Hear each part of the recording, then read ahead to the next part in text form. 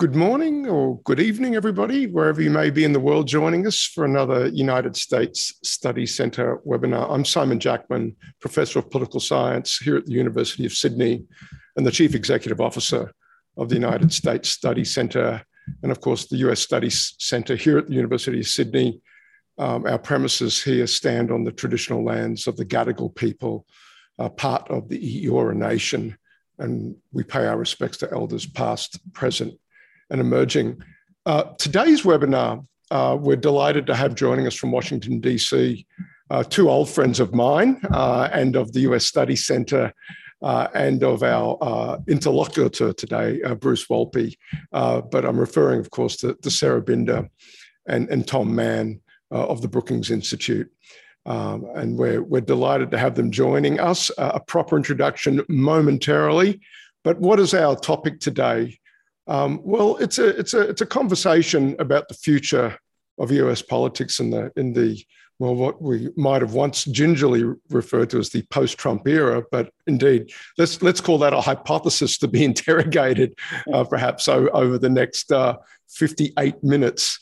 Look, during the 2020 presidential election campaign, then candidate Joe Biden famously predicted that a loss by Trump in the 2020 election would force Republicans to have, quote, an epiphany and perhaps to turn away from Trump. And indeed, I can remember saying something similar in the weeks after Biden was ultimately declared the winner of the election, that by this time in 2021, there'd be far less focus on Trump as the titular head or the nominal de facto head of the Republican Party, that the fate of one-term presidents is typically to recede into the shadows and allow their party to move forward.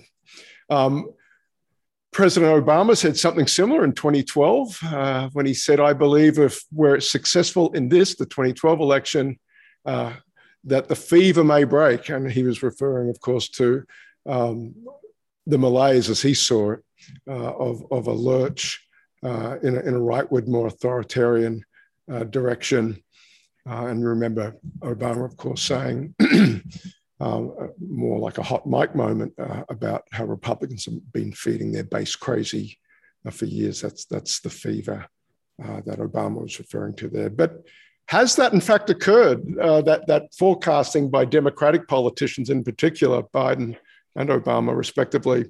Can Biden's track record for bipartisanship change the course of polarization that has been a defining characteristic, if you will, of US politics in recent decades? And Biden is one of the most experienced political operators to become president in US history. Is there any chance that he can reverse this trend of deeper and deeper polarization and bring about an era of bipartisanship? And indeed, when we wrote this copy ahead of today's webinar, that seems the more immediate challenge, perhaps uniting his own party around some of his big legislative proposals, let alone reaching across the aisle. And of course, for a US Studies Centre based in Sydney, Australia, the questions that we also want to explore: what are the implications for Australia and Australia's national interests if that internal division inside the United States worsens? To join us today in exploring these questions, we're going to be led by Bruce Wolpe, who I'll hand over to in just a moment. Bruce, of course, a non-resident senior fellow with us here at the US Studies Centre and one of the hardest working political analysts in Australia. You can't miss Bruce across multiple platforms in Australian media.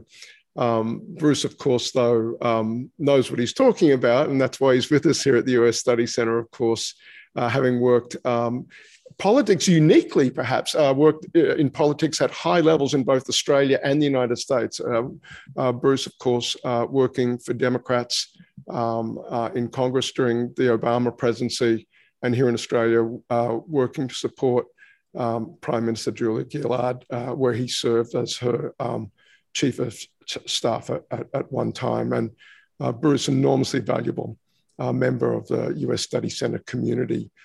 He is also, I should say, an author of a University of Michigan Press book that's about to get a second edition describing the inner workings of the US committee system. So no mere talking head, our Bruce Waltby, an expert with a serious university press book behind him that we'll be talking about in a future webinar. Bruce, of course, brings an extensive network of friends and connections in Washington, D.C. And they overlap with mine from time to time, and today is one of those happy occurrences.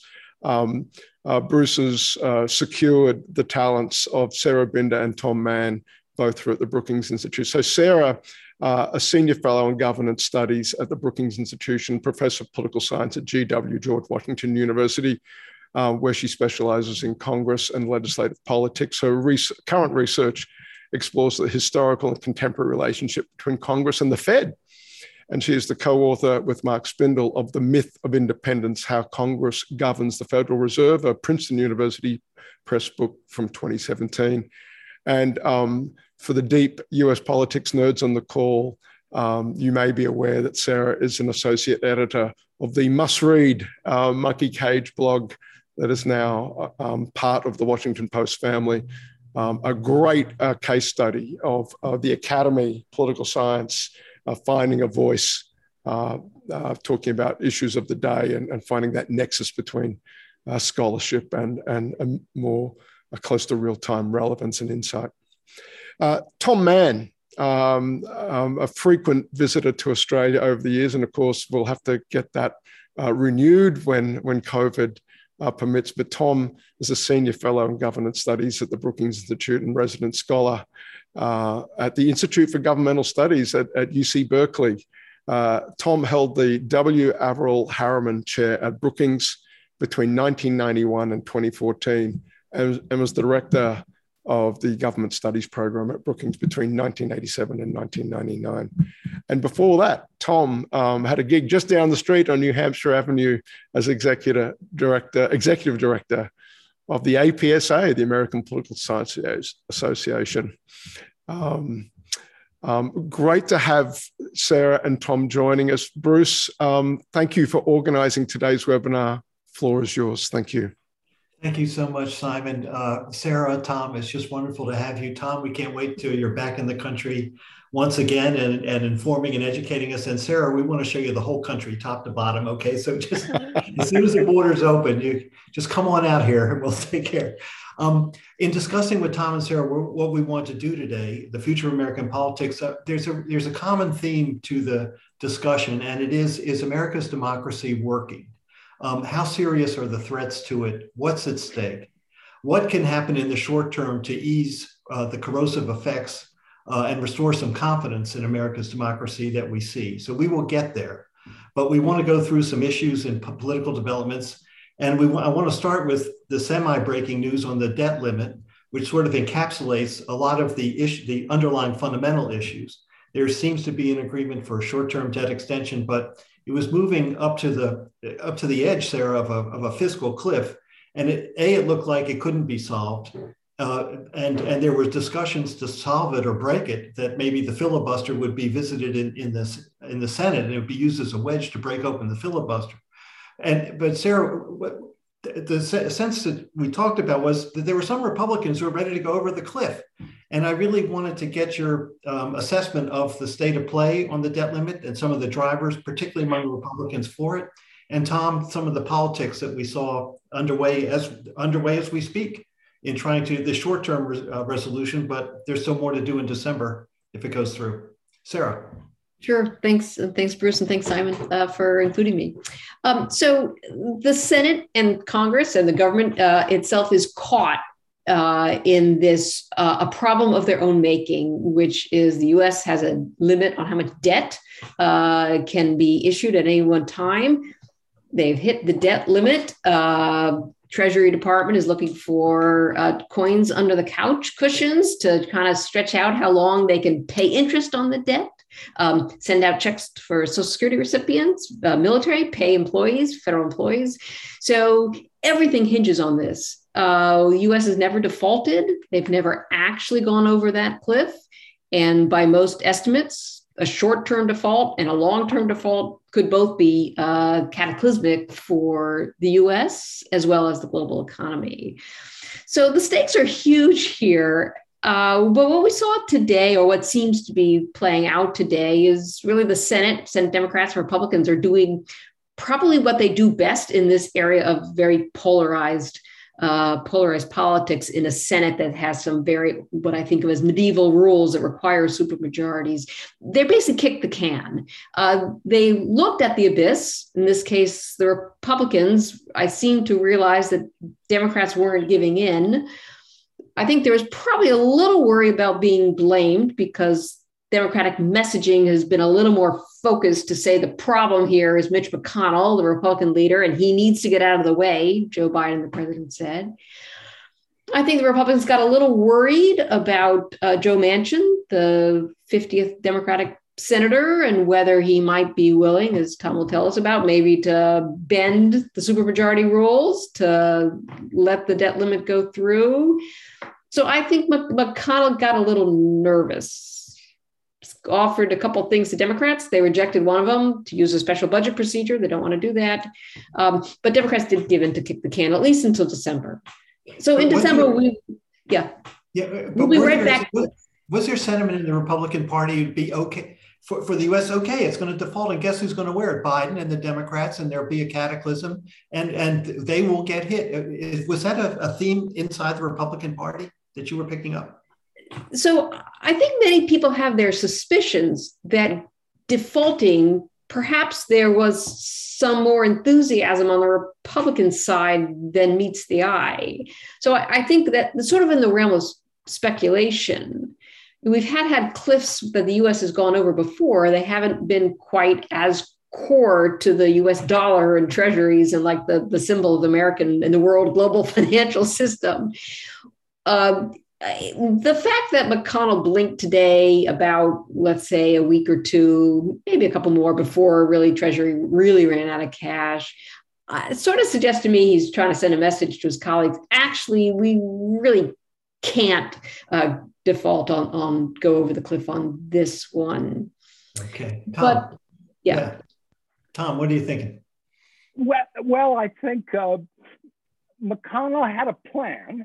The plan was not just to cause chaos that would come back to haunt Biden and the Democrats, but it was really, I think, to kill the reconciliation Build Back Better package. It was to force Democrats to go through the arduous process of amending their old budget resolutions for the year to allow for a debt ceiling action, and then live through the chaos of potential vote-a-rama, and in the end not be able to get it done.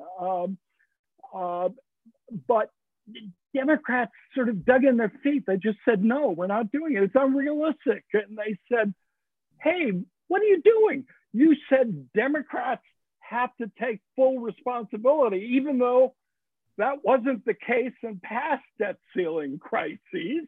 But then you say, but we're going to filibuster you, so you can't do it with your barest of majority party. So I think he had the weak side of the argument, and he really got scared. There are a fair number of Democrats who believed he folded, and it's reinforced for them the view that they really have to play more hardball with him, because Mitch McConnell likes to win and likes to be in the majority, and nothing else really matters to him.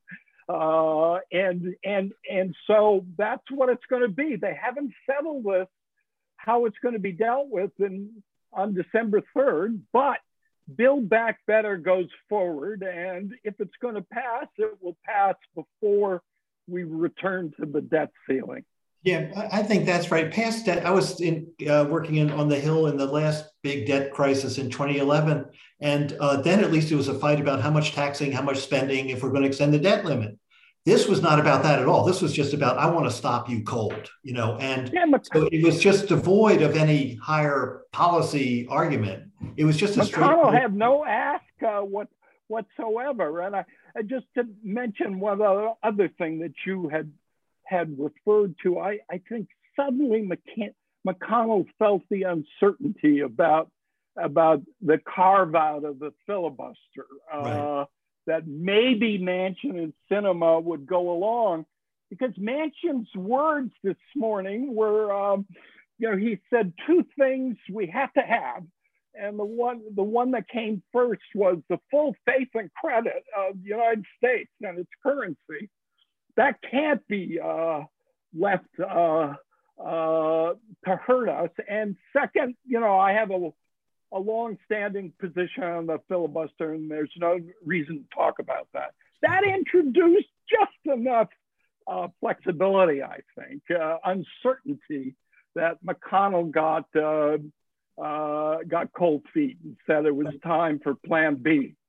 We'll come back to this, but let's step back for a moment, because to just sort of paint the landscape. I mean, Biden's been president for 250 days, and he had a really strong start. He had good appointees, people known for their excellence and experience, and as diverse a cabinet as ever been assembled. He had the American Rescue Plan. It passed in like the 50th day. He had COVID management, vaccines, great rollout early in the term. The programs have been popular with most Americans, bipartisan deal on infrastructure. But then he hit several walls: Afghanistan, Delta, the border, the uneven economy. And he's on the brink of his legislative agenda. It's not there yet, but it's the whole ball game as far as I can see. So I'd like to ask both of you to share your thoughts on where Biden is and what his prospects are in general terms right now. And Sarah, why don't we start with you, please? Sure. So I think just to step back a moment, we are in a period of unified, in this case, Democratic Party control. And what we know historically over the, say, post-war period is unified party control does not last very long. On average, maybe 3-4 years, but in reality, over the last couple of decades, just 2 years before the president's party tends to lose control of the House in the midterms. And everybody knows time is short, and it has increased pressure on the Democrats to move something big, and to use whatever procedures they can to do it without having to encounter a Republican filibuster in the Senate. And I think the problems, as you point out, for the Biden White House I would put them as twofold. First, I do think really Delta is what dealt the biggest blow to the energy and the trajectory on which the Biden was moving. And I think Afghanistan kind of piled on, but that sort of receded, I think, quite a bit from the news. But Delta kicked off more and certainly more shutdowns, more concerns about vaccinations, closures, masking, the whole thing. And so everybody looking forward to the economy improving, we're sorely disappointed. Right, everybody from me and my kids to everybody here on the news. So that has now, maybe we would have had these inflation problems anyway, but the emergence and sort of economic recovery took a hit, and that has obviously bearing on how people think about the president, especially because that's what Biden ran on, which is to not just restore sanity in the White House, but to take seriously a pandemic and improve and figure out how to marshal all ends of the economy back to work. So I think that was problematic for sure. The other related issue, and again, I wouldn't see this as fault of Biden, but the administration, the first thing they really had to do was really this backwards looking COVID plan, which was to make up for what hadn't been addressed. And it had to be done, I think. And in part, much of it was pushed onto Biden and the Democrats because of a stalemate at the end of the last Congress. But, that's not what you campaign really on. And Delta hits and suddenly, right, the agenda is upset, right? They're no longer in control of the agenda. And few presidents are, but Biden is really struggling. And add on top these really, really slim majorities. And we now have stories about Democrats in disarray and the moderate wing and the progressive wing I think we forget there really is no moderate wing. This is a Democratic Party that has moved to the left. And it looks like a wing because it's such slim majorities. It just takes one or two or a handful. And it's going to take some time. But I think, as Tom was saying, kind of rescuing reconciliation and the package here from the designs of the Republicans over the debt might help the focus their energies on getting to the finish line. Right. Tom, what's your take here? Yeah, I think Sarah's spot on. I mean, first of all, the majorities are so narrow. And remember, Democrats really didn't expect to win those, special elections in Georgia and didn't expect to have a majority. And suddenly they had a unified government, but they had many fewer Democrats in the House than they anticipated. So it's very difficult to get anything done under those circumstances, especially when you're facing a party that finds itself easier to unify when they're in the opposition, in the minority. And Mitch was quicker in announcing that his entire agenda was to kill the Biden agenda. He waited some months before he did that to Barack Obama when he was elected president. And then COVID overwhelms the other considerations. The fact is the economy's doing reasonably well. The public is happy to be out of Afghanistan, but 10 days of saturation coverage of what a moral failure and a cowardice and a disaster it was coming from both parties, certainly helped to move his approval ratings down. I think Biden knew when he said that he could build bipartisan agreement in the Senate and the Congress. He knew that was silly, but he, like Obama, both believed it was good electioneering to say you're open to do that. But now he even let it go on a little longer, but I think it's going to be much more hardball. As Sarah said, the Democrats are unified. They have two senators, Sinema, who's Sinema. She's a flake. And she's gone from being a hard green lefty to being enchanted with capitalism and the CEOs that manage it, and doesn't talk to anybody about anything, including in her own state. Manchin, of course, is being Manchin, and he hasn't yet admitted to himself that we have a different reality in American politics and a different Congress. There are no swing senators that you can deal with on matters like this, and that, ironically, the better chance of building any kind of cross-party agreement is by getting rid of the filibuster, not by retaining it. Yeah, with Simon Jackman's ears, you can say that you can't. It's hard to say Sinema is a flake because Flake was a senator from Arizona too, and so so he's there. I have kind of two observations on the strategic decisions: go big, go early, go fast. The programs, the program elements, what he wants to accomplish. Getting out of Afghanistan, Biden was right, but the execution has been disappointing. And that you had so many high-powered, experienced, capable people, that's the surprise that, France could be so mishandled, that Kabul could be so messy, that that Delta they haven't cracked the Delta nut, as you said, Sarah. And I think that's all hurting because people are not seeing results kind of fast enough. And what you were saying, Tom, when Obama was president, on any vote we took to the House floor, we could lose 39 Democrats and still win. Yeah. Today, three. And and you're right, Sarah, as well. When Biden, he has unified the party. I love in the press last week when he said, "I have unified the party. I have 99% of the party behind me. I have two that I need to get," and that's right.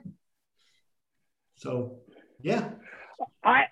The only thing I just to add is I think it's putting a little too much blame and emphasis on Biden. I actually think it was going to be messy in Afghanistan once you decided to honor the agreement that Trump signed that protected American military still in the country. And if he had not done that, we would have had American service deaths, and we would have had Biden having to increase the military there.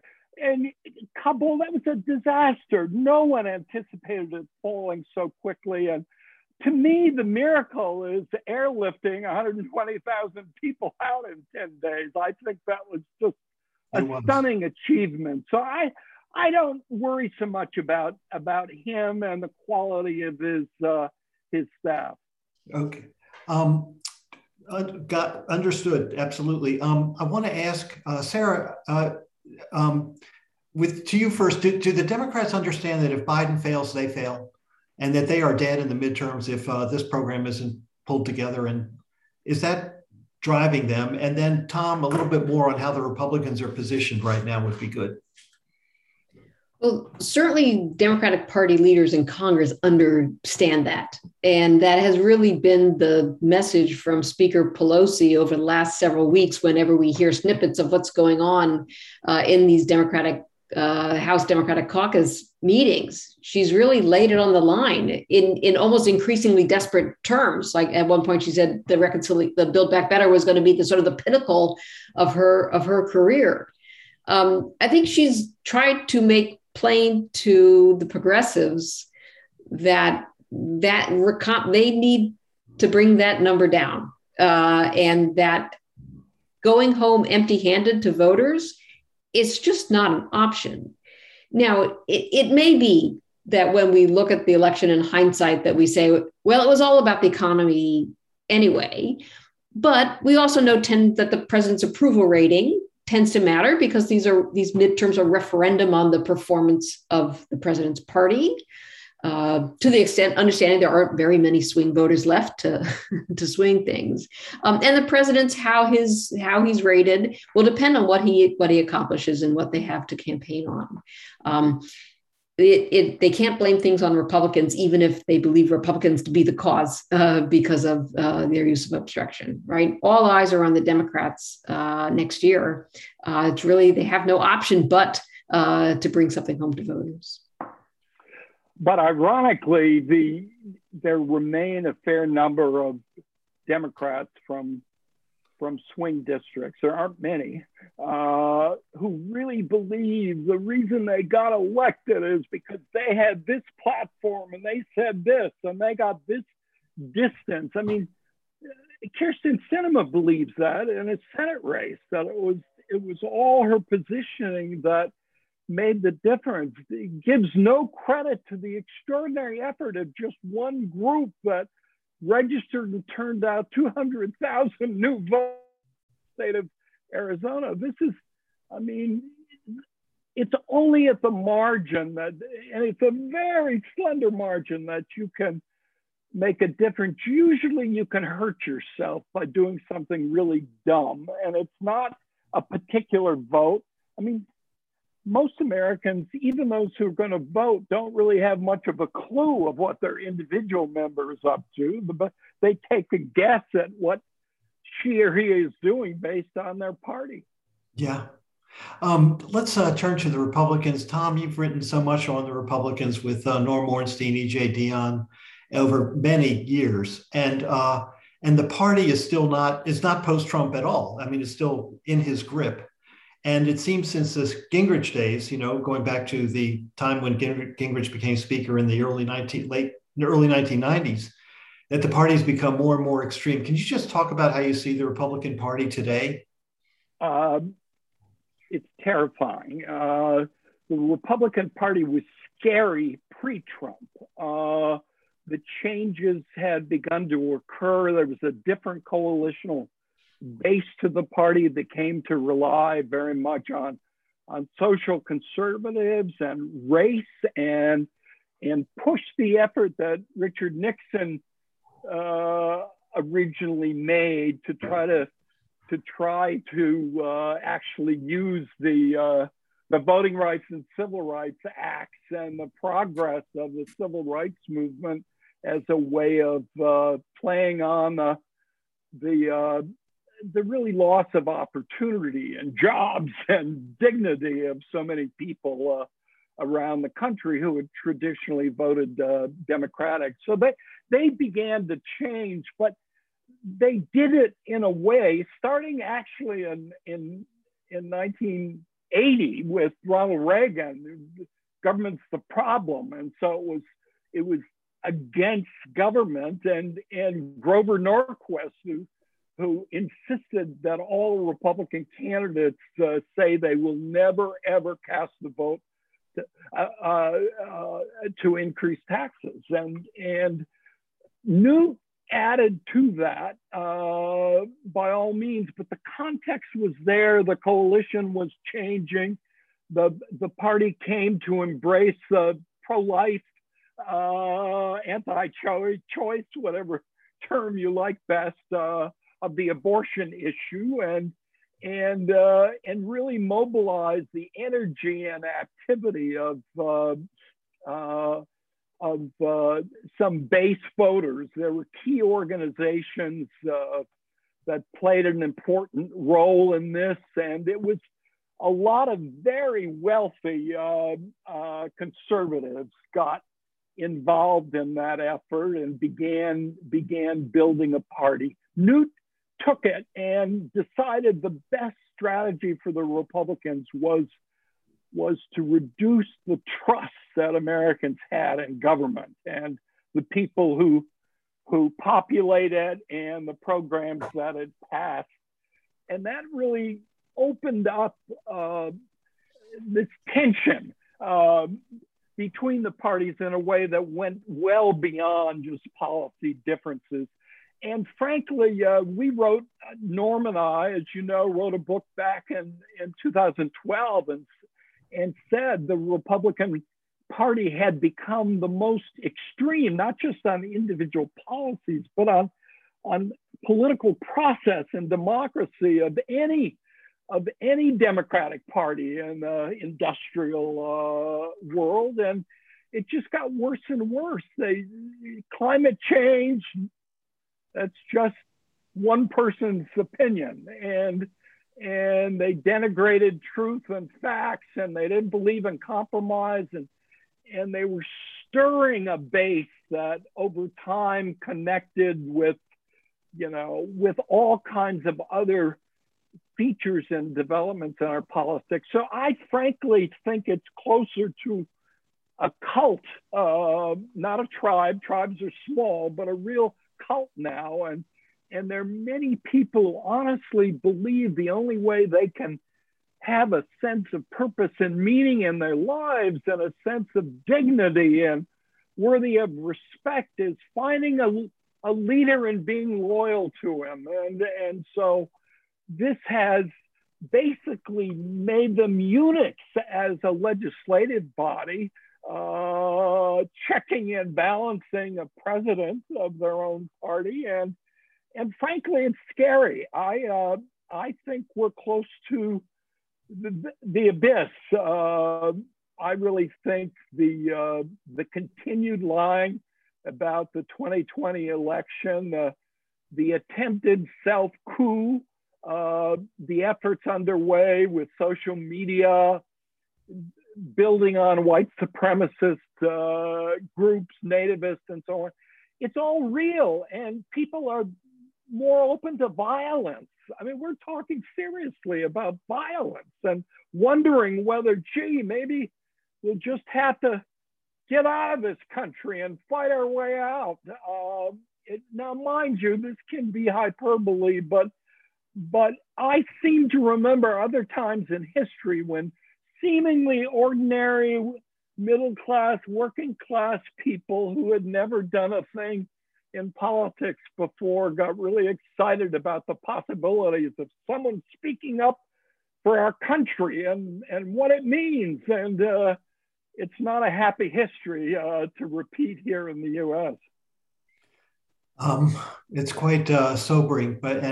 So Sarah, turning to you, do you see strands inside the Republican Party? You know, in the old days, Republicans, Democrats like to work with each other.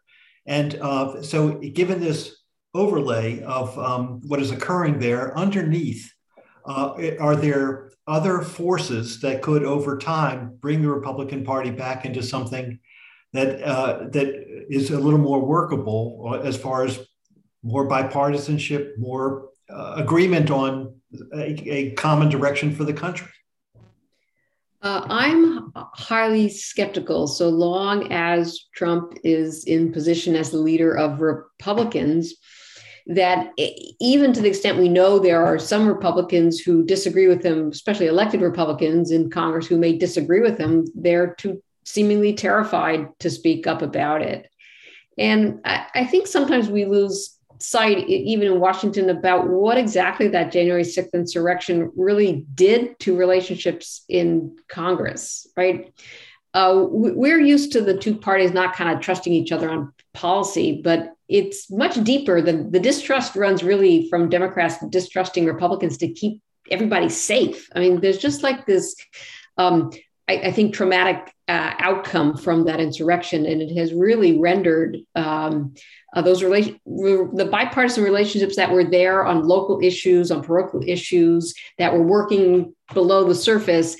Even those have been disrupted, and many of them. And so I'm skeptical so long as Trump is in the picture.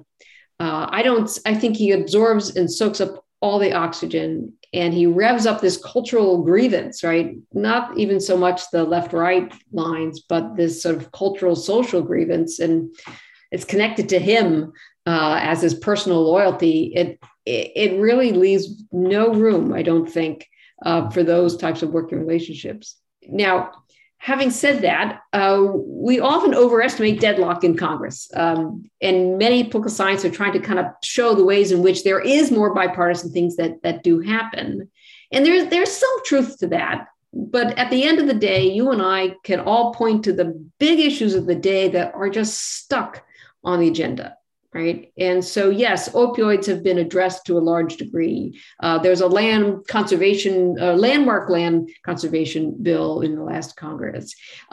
There are these efforts, these bipartisan efforts that do emerge. But when I look at the big issues, the future of entitlements, climate change, immigration, they just pile up, and these issues don't go away. And they don't go away because there doesn't seem to be any willingness to meet the other side, right? I don't expect them to meet in the middle, right? Because there is no middle in American politics, but we do need them to come to the table and to know what the other side wants, so you can have some sort of, like, not zero sum, but positive sum, right? You get your preferred outcome, I get mine, and suddenly we do something bigger. But those deals aren't happening.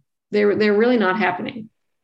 Can we drill down to a couple of the drivers of that, that bring us to this place, and which is the long-term threats to America's democracy? And I think there are two that really top most in my mind: obstacles to the right to vote and the corrosion of faith in the integrity of elections. And just any thoughts on those, which are still ever present? Yeah, Republican states, Georgia and Arizona, who are changing their election laws to become more restrictive, even though the Republicans went to every length in that state to certify and properly did an election. That's not good enough. We got to do more. Bruce, it's really stunning what's happened. I mean, one of the biggest developments in our politics is that we now have minority rule. That is, we have a bias in the structure of the system combined with the nature of the party system now. So geography intersects with general political predispositions. The Senate is an embarrassment in the world of Democratic legislatures,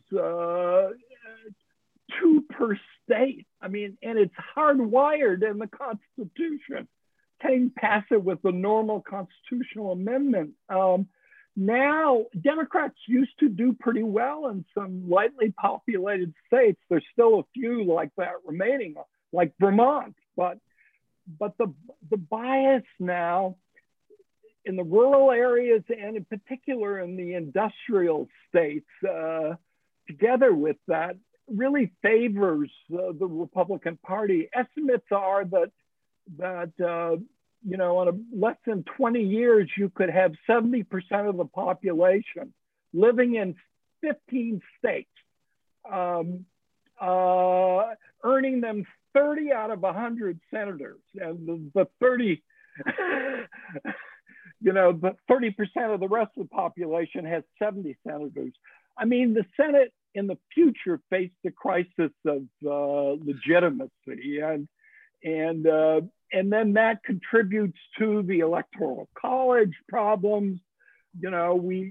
Republicans don't win majorities or pluralities easily in presidential elections or in House and Senate elections. It's because Democrats cluster in urban areas and states and waste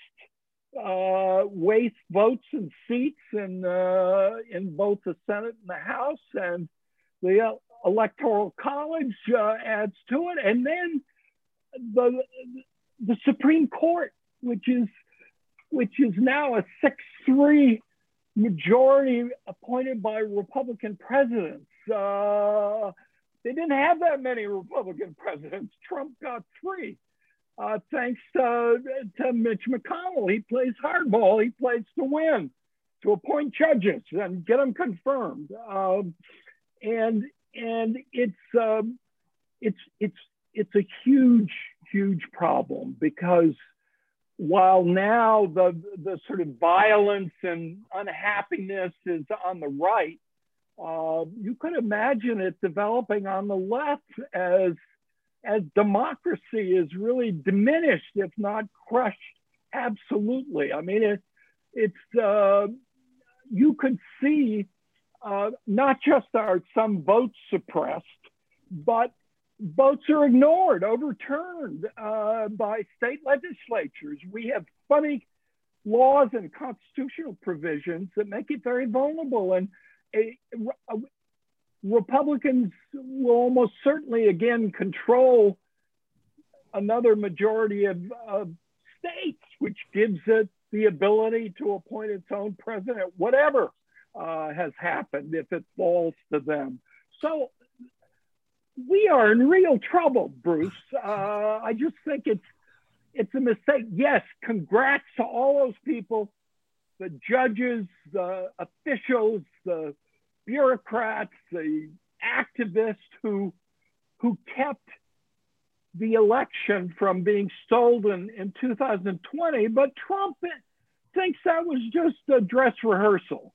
And now the activities going on in the states, as you referred to, passing laws that really make sure a minority elects this next set of leaders. And the only way to stop it is by dumping the filibuster, or at least reforming it to exclude voting rights and the like. And that we may come to that. I still think there's a chance in September, when the reconciliation bill is presumably resolved, that we'll come to that, and the pressure on Manchin and Sinema will be enormous to do this. And frankly, I think it's necessary, though far from sufficient step for saving our democracy. Sarah, one more question to you on this, then Simon, over to you for questions from our friends who are listening. And that is, so don't we really have to, isn't voting rights then is really there are these structural issues baked into the Constitution, impossible to change in the near future. So voting rights and is the ultimate check here, correct? And my view is next year, even on the midterms, it's almost going to be a holy march to the polls by people to vote, and that they will stand in line for 7 hours and no one can give them food and water. And it will be a spiritual journey because people understand what's at stake. Well, so there are 2 areas, I think, of concern to folks who study elections and the fairness of elections. First, as you said, is the Voting Rights Act. and the efforts in states to really pare them back, to put it mildly. The second is the law under which electoral college votes are counted for the president. And there's a mess of a law called the Electoral Count Act. And there are many, many suggestions and reforms for how to close off the ambiguities that were not exploited successfully in 2020, but could be exploited successfully.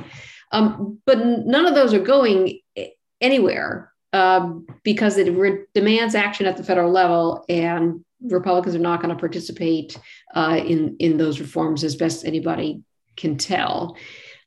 Possibly something on the Electoral Count Act if they can be convinced that there's something in it for them, but I'm somewhat skeptical. So everything then is back to turnout, back to your original question about whether or not, from the Democrats' perspective, enough people will turn out in these places where voters of color have lost much of their voting rights. I think the question in part is, can Democrats motivate their partisans to turn out if there's no Trump and no Trump policies on the ballot? It worked quite well in 2018 for generating a lot of women candidates, a lot of very well-funded candidates to take back control of the House. And it worked in 2020, clearly in those Senate races, particularly in Georgia with Stacey Abrams in particular. I think that's kind of in a world where there's, as we talked about, so few swing voters, much of everything's about turnout. And the question is, are there hidden Democratic voters on the left that Trump was able to generate his hidden conservative voters on the right? Yeah. I think we don't really know yet. And will the Trump voters turn out without Trump on the ballot too? That's an interesting thing. Anyway, Simon, some questions from all of our friends.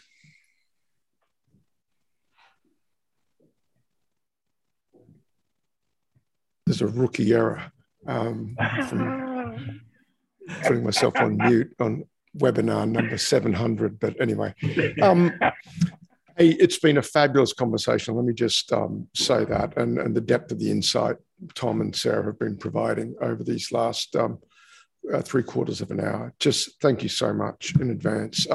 Let me move to some questions that have come up, ahead of time, but also in real time. Look, let's knock this one out first, because it's something we get a lot in Australian media, and these are questions about Biden himself. And I just, maybe briefly, we can just get this out of the way, and that is he enfeebled, frankly, as some media reports point out?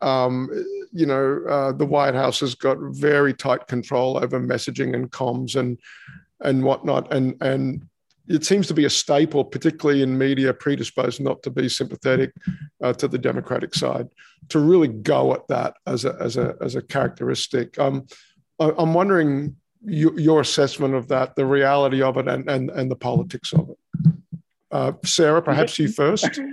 Sorry, Tom. No. I'll be curious what Tom says. I would put it this way: is, well, every comparison to the Trump White House is interesting, but in comparison to the Trump White House, there really have been, I would almost say, no leaks about what is going on in the White House, and it really does appear to be a well-oiled machine, as it were. And I don't think that's because there's such a tight lip we don't hear. I do think given the traumas in the world, I do think it is a pretty well-functioning White House, despite the missteps and problems that Bruce started us off with. So I think it's not. I'm not worried about Biden's mental health. So long as decisions are being made, he's up on the Hill, he's speaking, he's talking, and he's traveling, and he's speaking sense. It's not really something that other things keep me up at night, and that's not it. An emphatic no. Okay. We'll leave it at that. Look, I want to come back to Joe to Manchin. And I want to probe both of you on Australians. Not many Australians might know what the Hyde Amendment is. And could you explain to us what the Hyde Amendment is, number one? Number two, what role might it play in, is that a bridge too far for the progressive wing, which is a wing of the Democratic caucus, if that is the something that Manchin is insisting on? So again, perhaps Sarah, for an Australian audience, explain to us what the Hyde Amendment is and why Joe Manchin wants it. Or does sure. it? So at its most basic, right, the Hyde Amendment, it's been written into laws and kept there since the 1970s, barring the use of federal funds to pay for abortion, except to save the life of the woman, or in the cases of incest, pregnancy that arises from incest or rape. And it has been embedded in laws, and it has stayed there, and it affects a number of federal programs. And it doesn't affect state spending, but it does affect federal programs. So the issue it's come back on in the sort of news stream of late is that the House Democrats, in passing the spending bills that they have, at least through committee, I'm not sure how many are through the floor, have taken out the Hyde Amendment from the pivotal, what we call the labor health, and the spending bill that deals with health programs. I think there's skepticism that Democrats in the House will succeed in keeping it out because it does have to contend, obviously, with the Senate, and spending bills need supermajority votes. So I think that's part of what Senator Manchin was signaling this week when he had said something about favoring the Hyde Amendment. I think it's just those spending bills also kick the can until December. They'll need to address that at some point. I'm a little skeptical that the House Democrats will succeed in that pursuit of stripping it out of the law. Simon, that was the issue generally of funding for abortions. That was the last piece of nailing down the Affordable Care Act, the Obamacare, and it took elaborate negotiations to figure out ways of setting up sort of separate accounts and funds. And in the end, it helped to that there was a little more margin for acting. But basically, it's that's something they'll probably have to give up. Frankly, with the Supreme Court teeing up a major case deciding Roe versus Wade, and likely we'll see. We don't know what they'll do. I know what John Roberts would do if he still could control a 5-4 majority, but I don't know now. But frankly, that will tend to overwhelm that issue, and you'll see where in states where abortions are legal, there'll be 15 to 20 of those states. They already have some public funds going for abortions, and they will be there, but the disaster will be for poor women in the remaining 30 plus states. Let's take a question from the audience, and Timothy Lawler, I think, gets us back to one of the framing questions that I kicked us off with, and that is, bottom line, what does it take for the Republican Party to do what Obama said it would do after 2 losses, and again, what Biden said he thought it would do after he defeated Trump? What would it take for the Republican Party to sort of kick clear of, sort of, we call it Trump, but as the discussion indicated earlier, I think Trump might be as much symptom or standard bearer of sort of a trajectory that's perhaps been underway. What would it finally take in both, in your assessment, each of you, perhaps again, the order we've been running? Sarah, perhaps you first. Sure. So when we look sort of historically at like how do you generate real change in the American political system, it's typically some shock, right? Whether it's war, most often, other types of crises, immigration. But what we're seeing is the type of crisis we encounter don't seem to be shaking loose the system. And so as sort of a second best, I've always said, well, shy of World War, hopefully, unified party control, some electoral movement that generates more power for one party, for better or for worse, than the other party.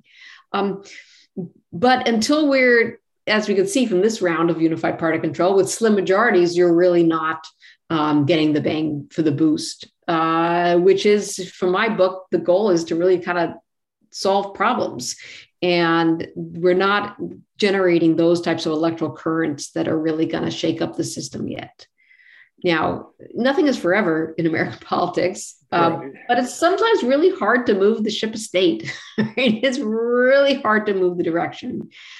Trump is something that seems to be made some changes here, but I'm hard pressed to say in the short term, how do you get out, as Obama would say, to kind of break the partisan fever? I think the challenge is learning to legislate in these very, very polarized times.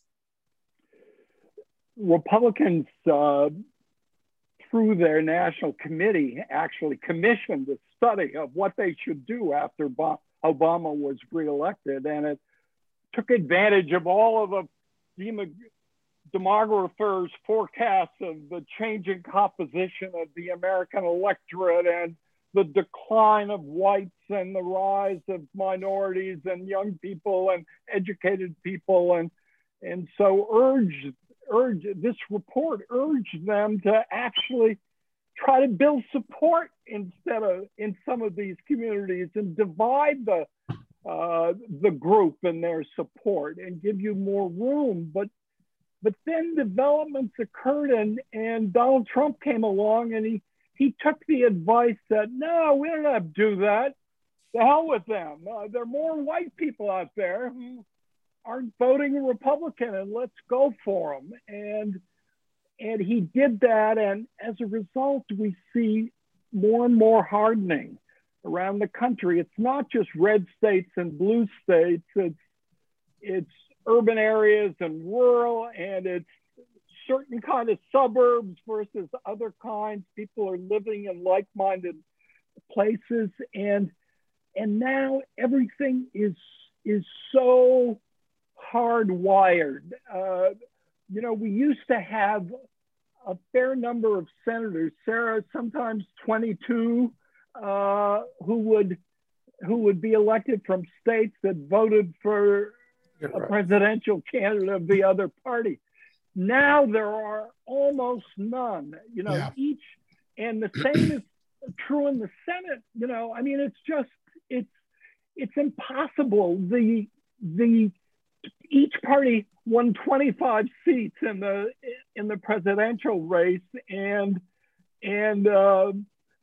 that party that won holds 47 seats, each of them in the Senate.